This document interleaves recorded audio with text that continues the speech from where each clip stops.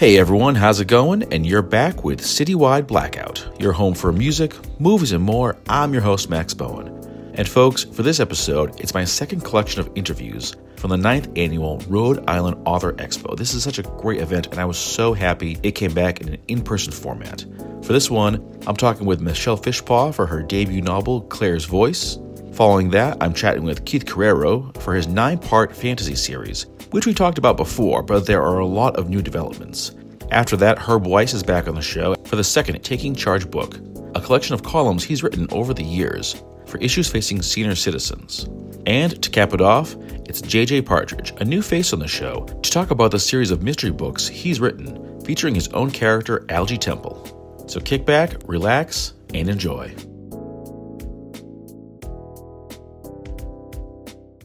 Hey everyone, we're back.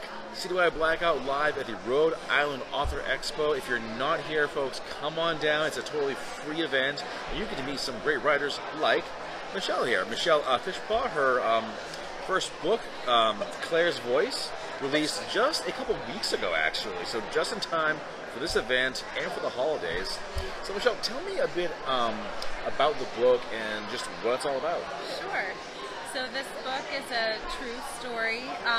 It is 20 years in the making. It's about my daughter, my oldest daughter Claire, my youngest daughter Grace illustrated the cover. And basically the story starts when I'm a former teacher. I came home from school one day on the 4th day of part-time care and had to call 911. I wasn't sure what had happened to my daughter. Later, after writing on the squad and the doctors diagnosed her as experiencing shaken baby syndrome. So this book is a riveting story. It starts there. It's about our journey of creating hope to help others. That's why I wrote it and we're sharing it. Just for anybody who has encountered an unforeseen circumstance, not only how to get through it, but also what to make positives, to turn a negative situation into a positive situation. Yes. I am so sorry that you had to go through that. That's terrible. Thank you. That's beyond terrible. Thank you. It was a nightmare. Yeah, definitely. So what happened that made you want to write about it and just share it with the entire world? Yes. So it was very cathartic. It was very hard because it's so close to my heart, and it had to take the right editor and the right publisher because they let me keep my voice in the process. And a nice surprise, at the end of the book, they actually hear from Claire. So this is a novella, a smaller story within a larger story. Oh, really? Yes. Okay. Tell me about the editor for this one. So the editor is Beth Huffman. I'm originally from Ohio, and she is in Lima, Ohio. This was a Christmas present, hiring this editor from my husband, who you met earlier. That's right, yes. Yes. He surprised me at Christmas time. He had hired an editor, and I said, John, I don't know if this is going to be the right person. And he said, call her. And once we started talking, I just knew that she was the one. Now, I know that working with an editor can sometimes be a little tough, especially with such a personal story. How did you two go with the back and forth, and what would you say that Beth really added to the overall product? So I actually finished the first half of this book when Claire was in 3rd grade. So I was floored. First of all, when she wanted to work with me. Second of all, whenever I started writing the second half of the book to bring the book up into present day, Claire's now 22, I was worried my style of writing would change, but it didn't, thank God. First half is one way, second half is the other way, right? Yes, exactly. But she really helped me dig deeper. I didn't realize how much I had been repressing for years. A lot of thoughts and feelings, because obviously when you're dealing with a difficult situation, it's hard to take your mind back to that situation. But Claire was my biggest cheerleader. Along the way, she said, "Mom, it's time. You have to share this story to help other people." And then Grace, of course, designed the front cover. So I'm very proud of her. And the publisher gave us the creative freedom to do that. Right. Were there any parts in the story that you found hard to write about, especially given this was your family story now out there for the whole world to see? Yes, because my husband was especially nervous because I didn't hold back. I wanted it to be real. I wanted it to be raw emotion. I didn't want to sugarcoat anything, just because when you're going through something, it's not edited. So that was very important to me in order to create a difference for others, to create hope, so they could connect and say, "I'm glad someone has written about, hitting ground." I wasn't myself for 2 years. I didn't know if I had trouble trusting people after this happened. I didn't know if I would ever return to who I used to be, but I did. That's good. That's yes. good. Would you say that this book could serve as a guide for folks who go through similar things when it comes to dealing with, as you mentioned, the doctors and law enforcement? Absolutely. The beautiful thing about this book is people remember our story from 20 years ago. In 2022, Claire's going to be 23 years old, and February 28th, 2022, it'll be 22 years ago this happened. So we've had the detective on the case contact us, former doctors who are interested. We already are speaking at 2 events during Prevent Child Abuse that month in April in Ohio and then in Florida. What would you say this could offer for folks who just don't have kids, so this is not something they would ever really deal with? Absolutely. So I feel that this book is a must-read for anyone that has encountered any tragic situation or any situation where they have had to dig down deep and rely on family, friends, and I even talk about our faith in the book. Really? Yes. How did that help you out through this whole process? After this happened, it took me to a very dark place in my life, and to get through that dark place, a lot of times I didn't know with working with Claire if anything was helping therapy-wise, but I just kept going and kept doing it. So just if you're ever in a situation and you're not sure that you are making a difference in the world, you are, even if it's for one person. Excellent. So how does it feel to have the book out now? It's done, it's edited, you've got the cover, here it is. This is amazing. This is our first author event. Really? Yes. Wow. So we are thrilled to connect with different local authors in the state of Rhode Island. We've had people buying multiple copies over at our table. Cool. For different people in their lives. I've had people contact me after reading the book saying it's a binge read. They couldn't put it down once they started. Nice. And they're starting to contact me and share their stories, which is amazing.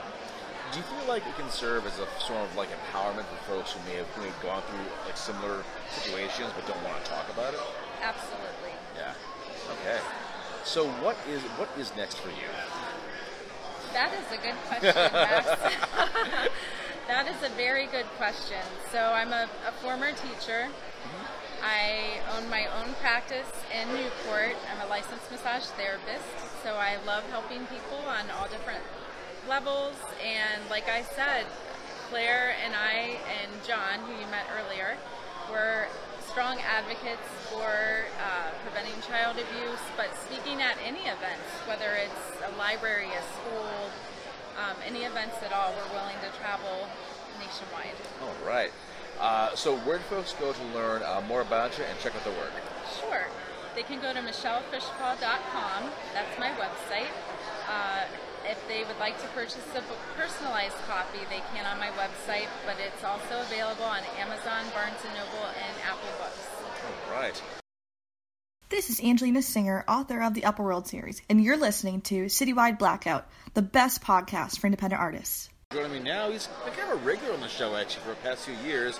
Author Keith Carrero joins me, talking about his Repentant series, a 3-trilogy series, folks. So that's a 9-book series.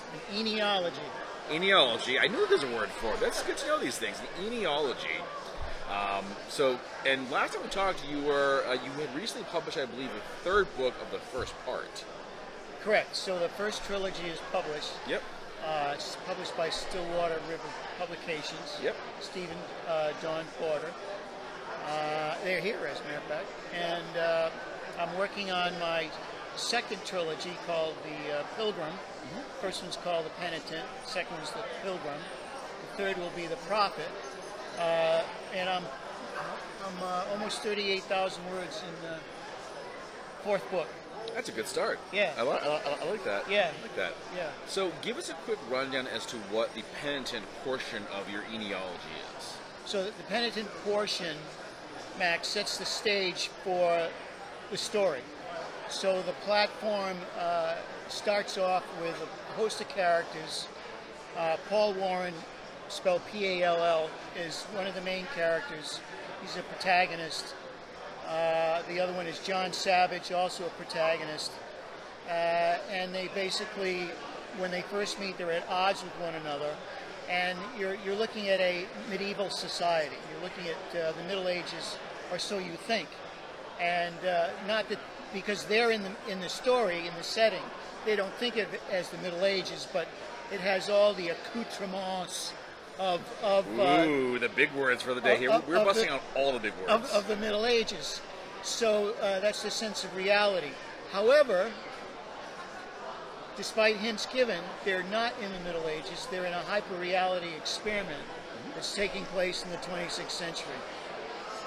Wow. Yeah. It's a heck of a story. Well, that's sort of like the overview. Yep. And the understanding, it's a thought experiment I'm attempting to do in my senescence, in my senility here. And so I want to know what's going to happen to humanity 500 years from now. Given that I think we've ramped up into a totally different era compared to where we were even 3 years ago. And so, will democracy exist? Or will power being power, evil being evil, will it have its full sway in the running of governments, the running of people? What will their relationships to science and thought and religion and faith be? Those are the sort of the big questions. But I try to break it down into characters that are going through that sort of zeitgeist, the spirit of the times, in which they're going through these challenges. So the society of the 26th century has reached a certain point where they understand dark matter, they understand dark energy, they can employ it for their means, they can do terraforming on planets, and there are 12 power bases that are in this part of the solar system, not this part of the galaxy, which is basically they're at war with one another, because they can look. They got it made. They can live for however long they want, but they're greedy. Give a billionaire $1 billion, they'll want another billion. Exactly. 3 would be better. That'd be nice. And once they get that, they want another 10 billion. Yep. In other words, once they attain the power, they don't want to let it go, right? Kind of like a monkey being caught with its hand in a jar after the sweet. They're not going to let that sweet go. Yep. So where this hubris is leading them is they want to become like gods. So how do we become like gods? Well, genetic research, genetic alteration. So they've got these 12 power bases, and they're all using different scenarios, different experiments to attain that.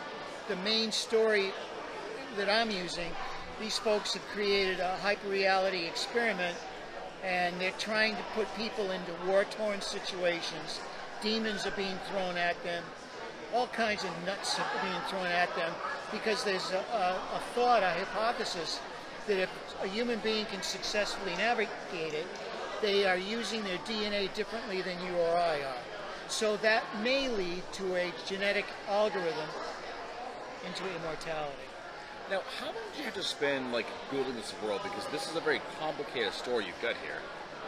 Well, I started writing in 2014, and I started writing around May 24th, 26th, and I wrote every day for 6 days, except for 6 days, and I stopped on about October 9th, and I had about 180,000 words, and so that manuscript became these 3 books.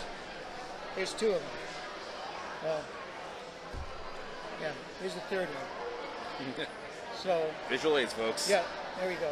Show and tell. There you go. I'll show mine, you show yours. This ain't that kind of show. Yeah, oh, okay. Well, in the sense of thought, in the sense of experiment, in the sense of adventure. And I wanted to be able to meld these voices together. Lee Child, Yes. J.R. Tolkien, Yep.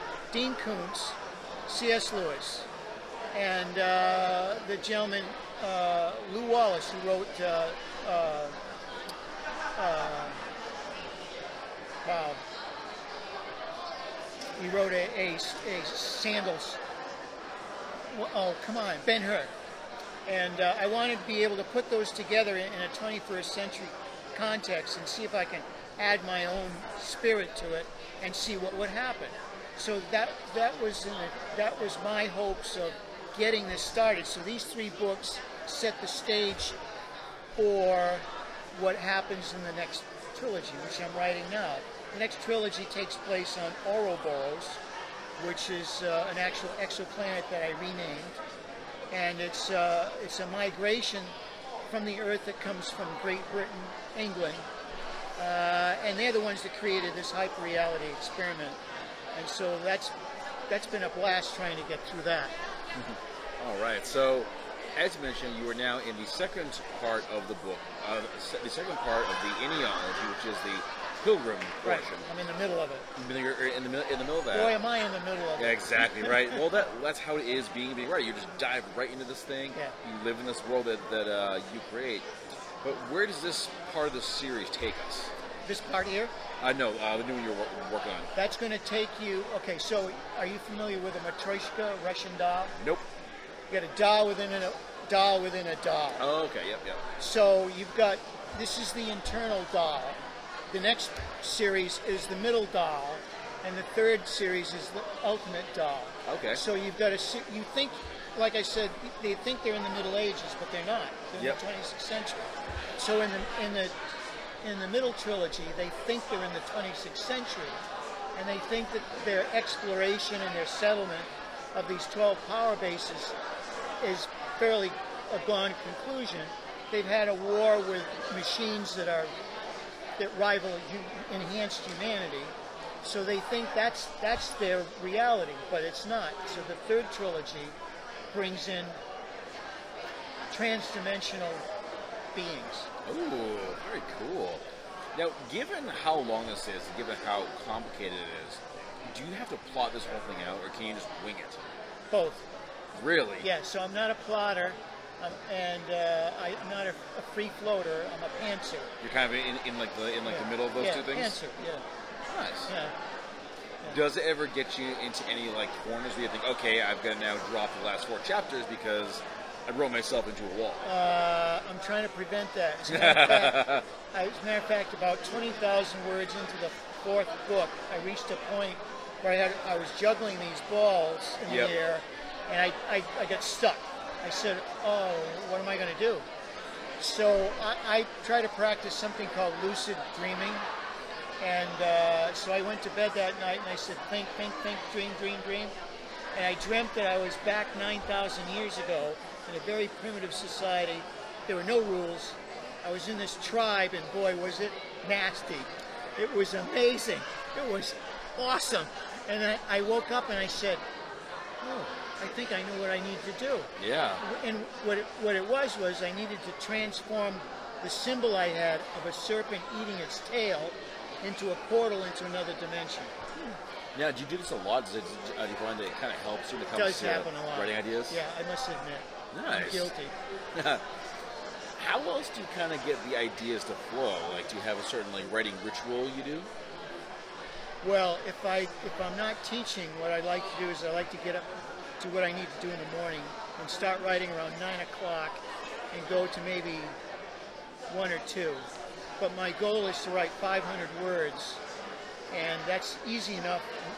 Oftentimes I go to 1,000, 2,000 words. Yep. That's what I generally do. I must also say that it's not just dreams, a lot of prayer goes into this. Yeah. Because this basically is a Christian-themed basis, because I did mention C.S. Lewis and Tolkien. Yep. Yeah. So, does the religion play a really large role in the overall story? That's a great question. When I first saw Ben-Hur, I was a boy, I was a child, and Charlton Heston, that whole thing just blew me away because it wasn't necessarily the story of Christ, but it was the story of Christ. It was a story that took place when Christ was on the earth, and the power that had on me, I don't know, had a real mystical hold on me, and I wanted to, that stuck with me forever. And in my dotage here, in my 70s, I'm hoping that I can cast the same kind of spell, if it were, to be able to have the same kind of sentiment, the same kind of taste. Tolkien talks about mythopoeia, where he was fascinated with the tales of the prophets in the Old Testament. Sure. And what happened to them, the burning bush, the Red Sea being held back so the Israelites could escape Pharaoh. I kind of like the same thing. So, yeah, that's what I'm trying to do. All right. So, do you have a release date set, or even a hope that you get something out by? I'm hoping I can get the first book done in May, the manuscript. Then I gotta, you gotta edit it, you gotta go all through it, and then after that, I'm gonna start on the 5th book, because I already know what the 5th book's gonna be. So, did you really envision this originally being a 9-book series, or did it kind of happen as you were going through the writing process? It started pretty quickly. Yeah. Because I said, okay, so I'm going to stop working at some point. What am I going to do? I got to have something that I really love to keep me going, because I saw a lot of people when they retired, they kind of went into, a decline. Yeah, they don't really do anything. Right, and I didn't want that to happen. So I said, let's see if I can create a Herculean task of cleaning out the gods' stables where the horses, constantly creating stuff where you've got to clean out that stable. Yeah. Yeah. All right. I like that. All right, Keith. Well, once again, great talking to you. Great to catch up on the series. So, folks, if you don't know, now you know. Pendant series. You go to immortalitywars.com.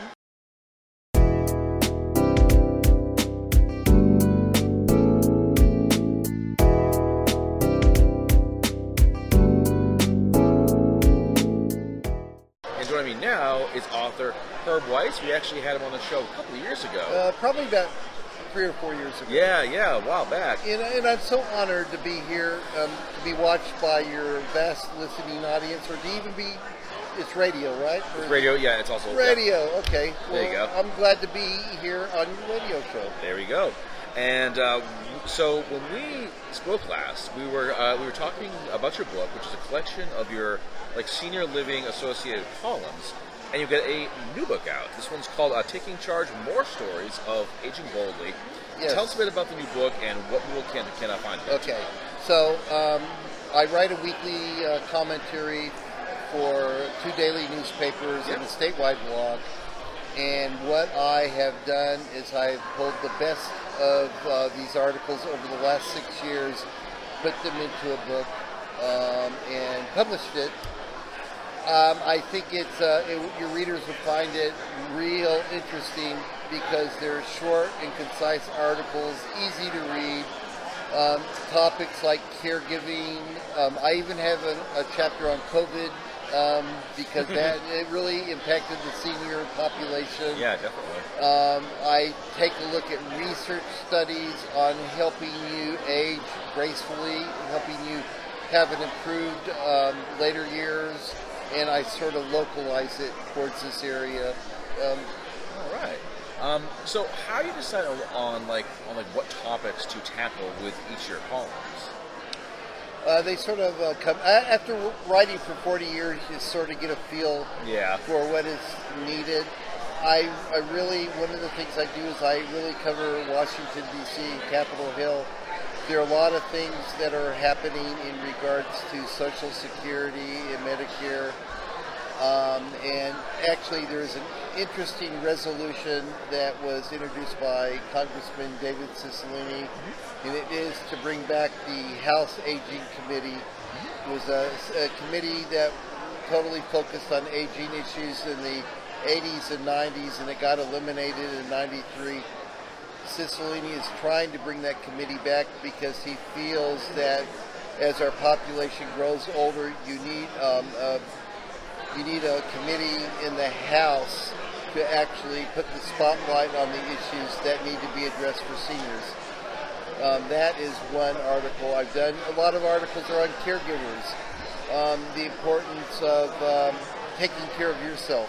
Yeah. Because when you are a caregiver, you're going to burn out, and you're no good to anybody. And the person, your loved one you're taking care of, if you don't give yourself some time. There are articles that give you little practical tips. I interview experts in my column along with people who actually are going through the issues of aging and taking care of a person or dealing with issues themselves. Okay. Now, I'm curious as to what got you writing this column in the first place. Like, what happened that made you say, I want to write all about senior issues? Well, I started, if they saw me, they would see I look probably in my 60s, late 60s, but I've been writing for 40 years. I actually got into writing about senior issues because of a master's I got from North Texas State University in nursing home administration. Basically, that was the area. And what happened was a high school friend went to the Navy. He got discharged, came back to Texas, and asked me to apply to this program. I guess he needed some psychological support. So you know how life is. They throw you opportunities. I never knew anything about aging, and I made the decision to go in that program because of a friend saying, why don't you do it? And I've been writing for 40 years. That was the pivotal experience to get me into a field where I've, at this point, written over 800 freelance articles, 2 books, and that doesn't even include the articles I wrote, editing 7 newsletters in publications. Wow, that's quite a resume. I like that. Well, yeah, I could always do more. Yeah. You know.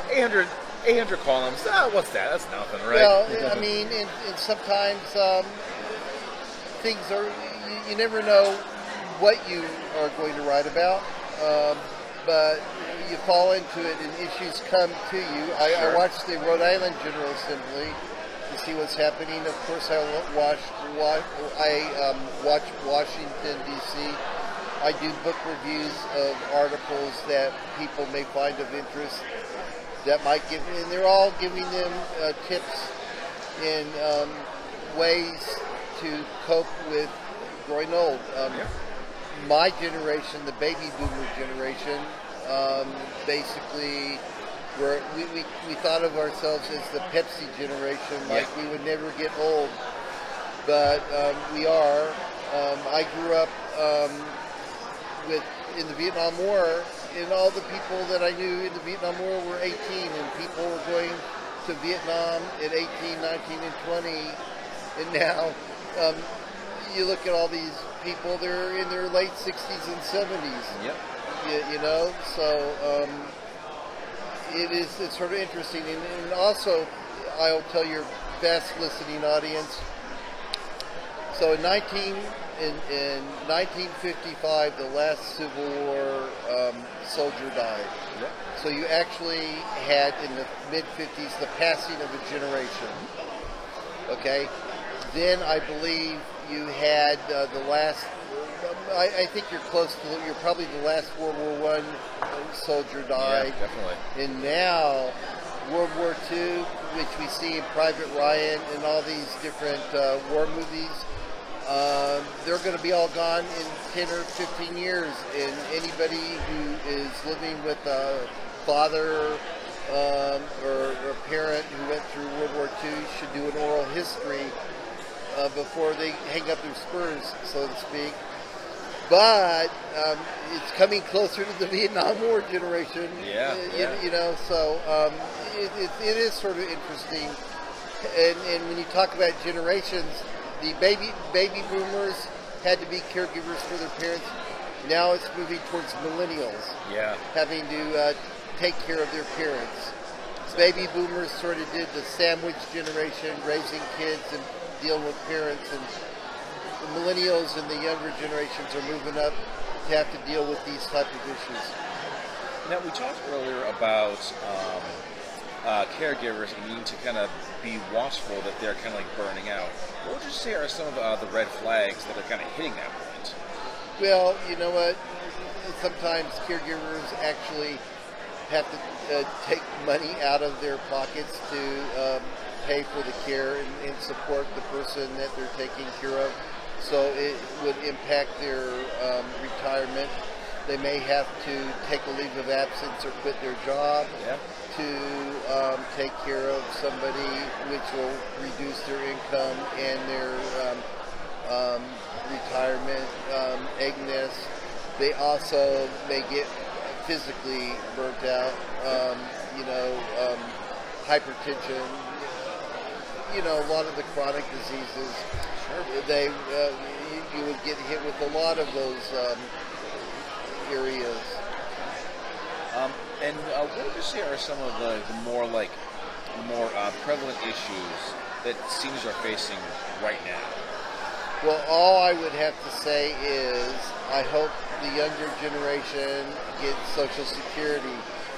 Yep. And at this point, I would have to say that the Democrats have basically been looking to expand Social Security and strengthen the program, while the Republicans would like to do private sector, get out of the Social Security, but give everybody a 401k plan, and you invest your own money. I would have to say that one of the things that I worry about is if the Democrats lose the House and the Senate, you're going to see more activities in legislation that will cut Social Security benefits and cut Medicare as cost savings measures. You might want to, quite candidly, one way to raise monies for Social Security is it's a cap. The taxes are capped at a certain income level. Sure, yeah. And even if you make $500,000 a year, it's capped. You should raise the cap on income. Yeah, There are certain common sense things that you could sort of do, even if you raise. Some people may be opposed to raising the full retirement age by a year or two, but I mean, in the long run, that may help. So I worry about Social Security. I worry about definitely. Medicare. I worry about the cost of prescription drugs. Yep. And the Democrats have been trying to push legislation to be able to negotiate with pharmaceutical companies to lower drug costs, prescription drug costs, and out-of-pocket costs of seniors. And they can't seem to get it through the Senate with a 50-50. 50 Republicans and 50 Democrats. Yeah, I getcha. I mean, these are basic issues that people have to sort of worry about. You also want to see more money into Alzheimer's research.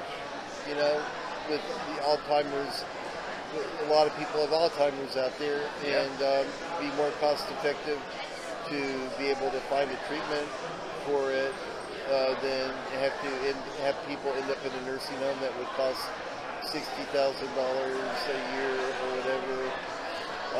There needs to be more funding for community-based care where people can age in place and stay in their homes. Yes. And there needs to be more money for transportation to get people out of their homes to doctor's appointments and to places like that. There needs to be more money for programs like Meals on Wheels to be able to give people a nutritious meals every day. I mean, those are things. It's a lot of, basically, there's just like a lot to be concerned about right now. Yeah. All right. Well, Herb, appreciate you joining me. Well, Great talking to you again. And folks, definitely pick up a copy of his new book, Taking Charge.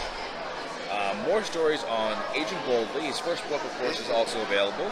And where do folks go to learn more about you and check out your work? Okay, people could go to my website, and it's very easy. It's herbweiss.com. HERBWEISS.com. It gives summaries of both my books. It gives chapters in articles in each book. It gives quotes from people basically saying, "Oh man, that's a good book, buy it." And I think, and actually, it even has my blog. I write with the articles I write every week. I put it in a blog, and people can get those articles for free. And just know, every 6 years I take those articles and write a book. So you'll have to buy my book. Exactly. Picture this. You finished your first book and nailed it. The plot, the characters, all the twists and turns. This one's a winner, and all you need is the right cover. If you've got my art skills, this is the part where panic usually sets in. Enter the cover villain, hero to writers everywhere. Founded by noted author Remy Flagg, Cover Villain focuses on composite image covers for science fiction and fantasy writers. Give them the details, and they'll craft a cover using popular trends that everyone will want to see. But wait, you say, I've got ideas of my own. No problem, as Cover Villain loves a good collaboration. As they say, our goal is to put a little villain in every cover we make. Want to know more? Then head to covervillain.com and follow them on Facebook and Instagram. It's kind of funny because you never know who you're going to run into here, the folks that you're going to meet. Join me now, meeting for the first time actually, is author J.J. Partridge. He's got a big stack of books here. And J.J., welcome to the show. It's great to have you here, but why don't you walk us through your books and what they're all about? Okay, I'll be happy to do that. I write under J.J. Partridge. That's my pen name. My real name is Jack Partridge. Many people know me as an attorney, but I write under J.J. Partridge to make sure that there is no inference with regard to any of the characters that I write about. Now, I have 4 published books. The first 3 are part of a series called the Algie Temple series. Algie Temple is the name of a private detective in Providence, Rhode Island, who also is the general counsel of a Ivy League school in Providence, Rhode Island, not to be identified except as Carter University. Obviously that there's an Ivy League school in Providence, but mine is called Carter University. So he's an amateur sleuth. He doesn't mean to get involved in things, but things happen because he's the general counsel of the university. So he gets involved in all kinds of things. Also, he is an old line Yankee from the east side of Providence.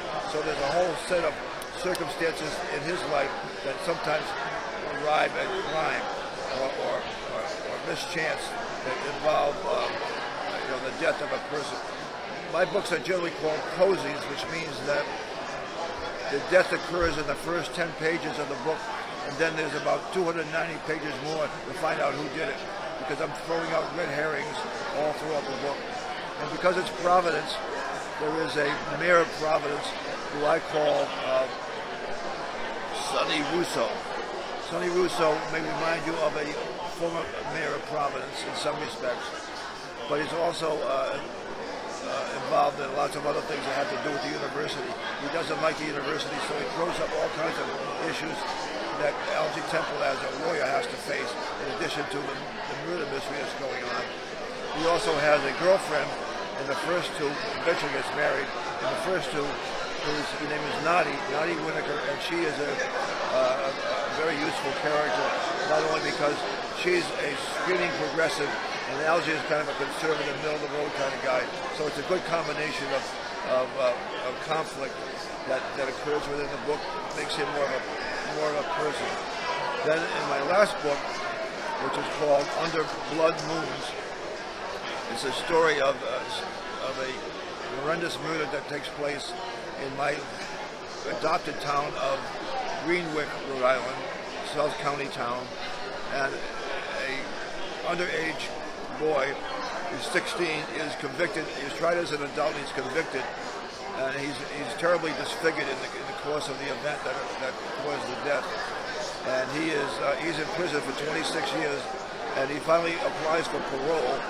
And the story is about the hero, a guy from Pawtucket, who is on the parole board, and he tries to make sure that this guy gets a fair shake. And his name is a good French boy, French-Canadian boy from Pawtucket. And his name is Fournier.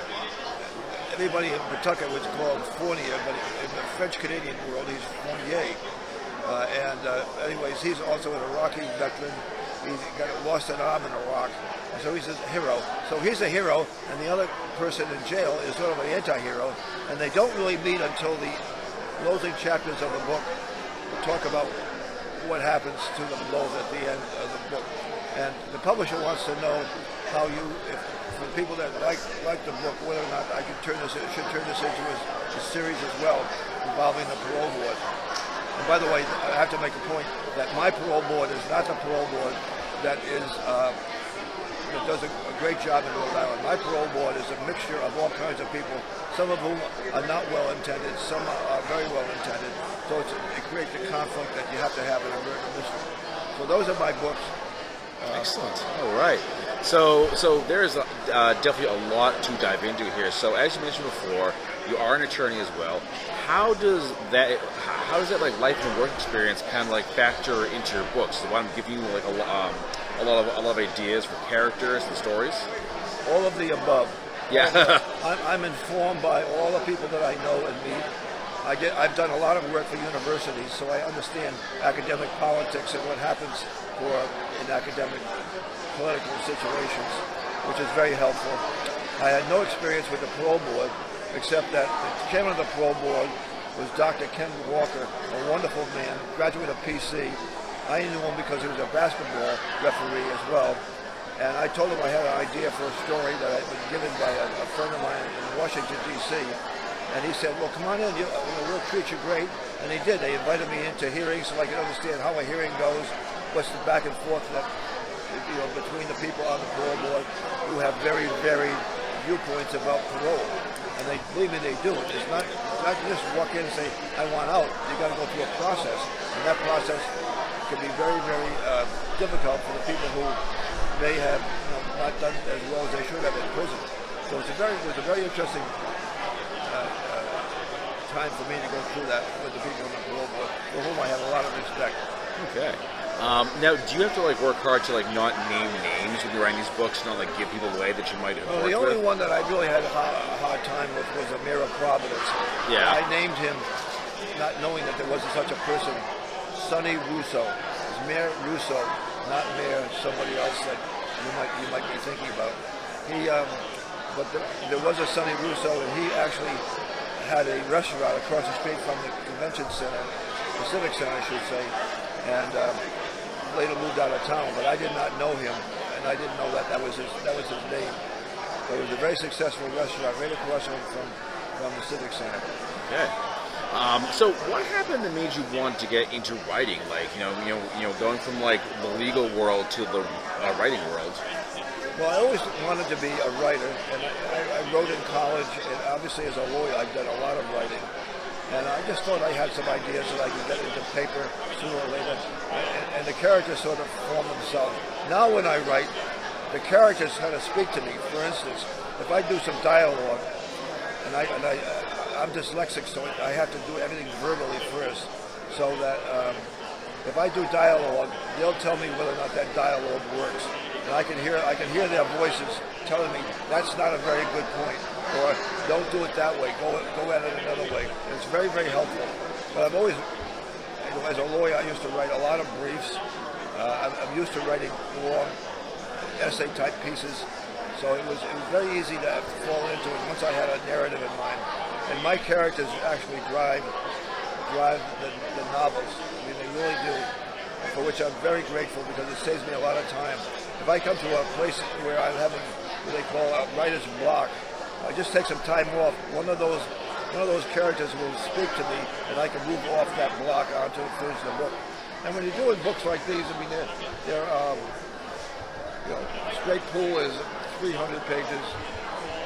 Scratched is 320 pages. The new one, Under Blood Moons, is actually 347 pages. So there's a lot of work. There's a lot of words in all of this. Anywhere between 100,000 words and 125,000 words for a novel.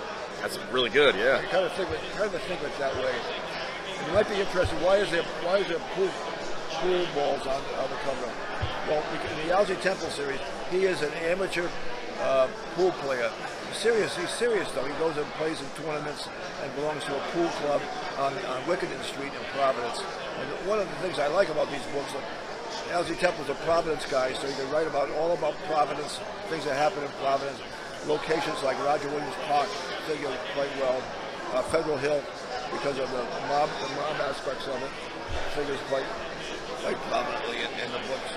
So that's kind of, I like the locales. I mean, if I can describe a locale, I think pretty well. I mean, if you read this book, you would know about a lot about Federal Hill that isn't otherwise reported.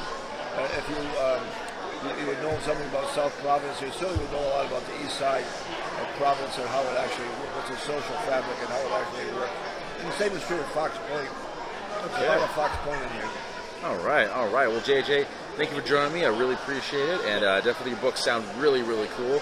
But where do folks go to learn more about you and to check out your work? Well, they can go online and look at my website. It's jjpartridge.com. You can't miss it. You can buy the books online, of course, but I prefer you to go to a bookstore like Books on the Square. That's right. Or in Pawtucket, Stillwater Books, because they've been very supportive of me as a writer, and I want to be supportive of them. It's very easy to go on Amazon, obviously. And I'm not saying don't do that or put it on your Kindle. You can do that, and I applaud you and thank you for doing it. But doing it in a bookstore, when you get a chance to talk to somebody who knows about the book or the author, is very, very helpful for everybody.